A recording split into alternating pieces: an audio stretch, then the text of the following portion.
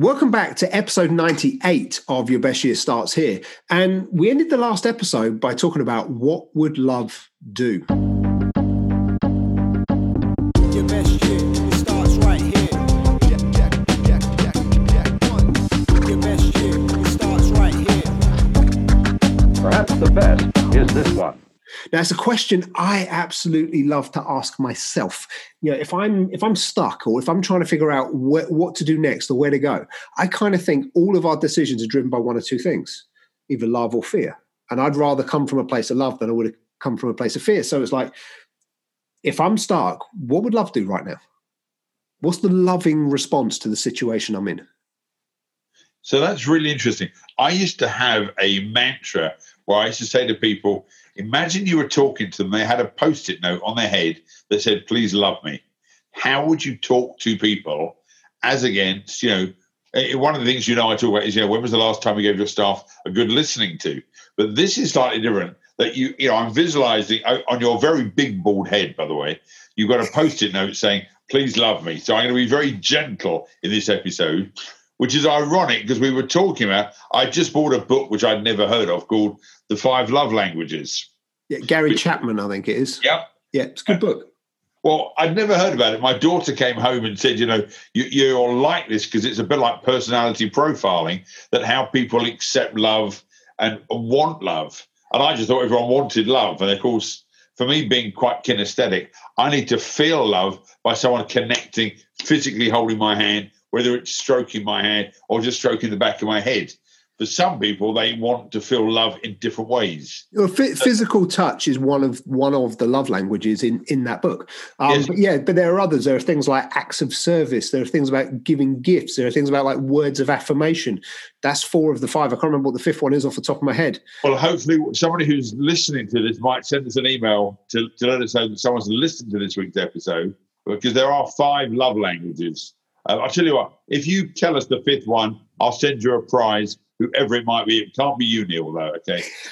But it is interesting, that concept about love versus fear, because, if we love the opportunity of taking risks, if we love the idea that not everyone's going to love you. So I was talking about this today in one of my speeches, is that if I speak to 100 people, I know that 2 people won't love the work that I'm doing, but I'm still going to love the audience anyway, instead of fearing the 2% rejection.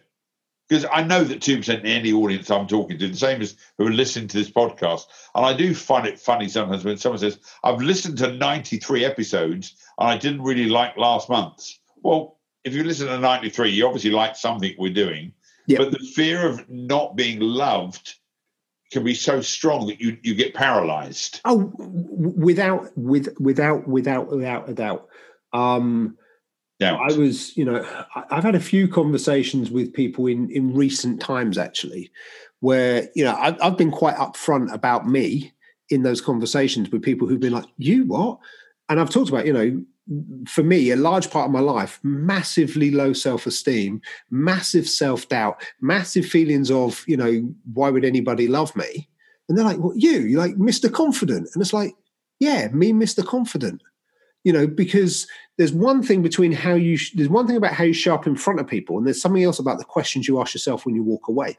Now, over the last probably 5, maybe even 10 years, I've got way better at looking after myself and actually going, I'm okay being me, right? But it's been a journey that I didn't just, I think the best way to say it is, I had a lot of like deep-seated things that affected me. And I didn't just snap out of it one day. It took time. It took a process. It took work. It took effort. It took practice. But doing all of that, I got to a point where I'm comfortable being Neil, right? But people that have only ever known the Neil that's comfortable being Neil go, nah, never. But the truth is, some of the people that even knew me then wouldn't know, because I put such a bravado on.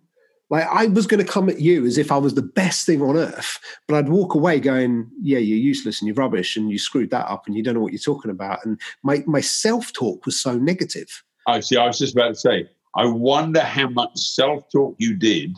So I was sharing only on Monday about the power of self-talk, regardless of the power of external communication. Yeah. So external communication is simple.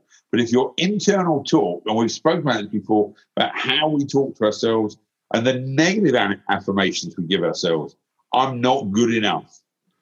You know, Princess Diana's quote, if I spoke to my friends or I spoke to myself, I wouldn't have any friends. Yeah. So for everyone who's listened to this, I'd be really grateful if you could journal every time you said something negative, took the piece of paper, threw it in the bin. If you had a fire, throw it in the fire and replace it, which is about the laws of replacement, replace it with a positive statement.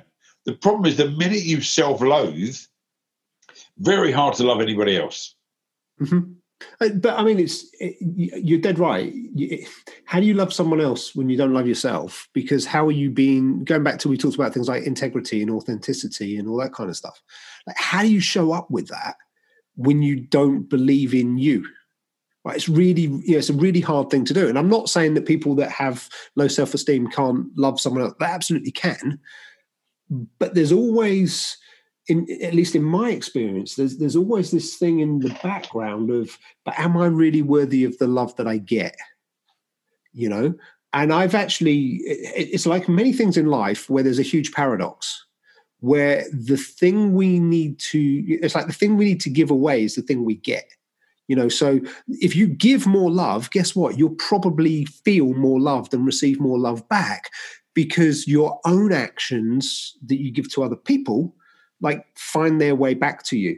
You know, there's a quote I first heard from Tony Robbins. I don't know if it's his or if it came from somewhere else, but it basically came from someone else. Yeah, but it basically says if you treat the end of a relationship like it's the beginning, it never needs to be the end. Now, you know, I've had relationships end, including a marriage that ended last year. You know, it's difficult when those things happen, and sometimes they do happen. And regardless of where you sit in that breakup, it's still never a nice experience for anybody. But there are even something like that. There's a way to approach it that says, well, how do I try and do this in a loving way? And I'm not saying you'll always get it right. I'm not saying that I always get it right. But it's like, how do I approach these things in a loving way rather than a place of fear or a place of resentment or a place of anger? Because truthfully, fear, resentment, anger, they're all kind of fear. You know, they're all a negative thing that basically is, you know, I'm afraid of something, so I'm going to retaliate, or I'm going to be spiteful, or versus if I approach this from love, how do I show up now? And like I say, I'm not in any way pretending to be perfect to this. I'm not even close to perfect to this, but I'm at least aware of it. And that awareness is the starting point of change and of making yourself into a better person, in my opinion. Like, it's about vulnerability. That when you actually know that you are good enough and that you love yourself, there's a chance you can express that externally. I'm always curious when people are angry, they're negative, they're dismissive, they are destroying other people. They've got stuff going on internally. And are they willing to look at it? And so when I do coaching, and I often ask people about their relationships with the past, or I ask them relationships about boarding school or the relationship with their father, they're always amazed how that affects them in the boardroom. Yeah. So I'm often saying that the attitude and your results in the bedroom will affect the boardroom, and your boardroom will affect your actions in the bedroom.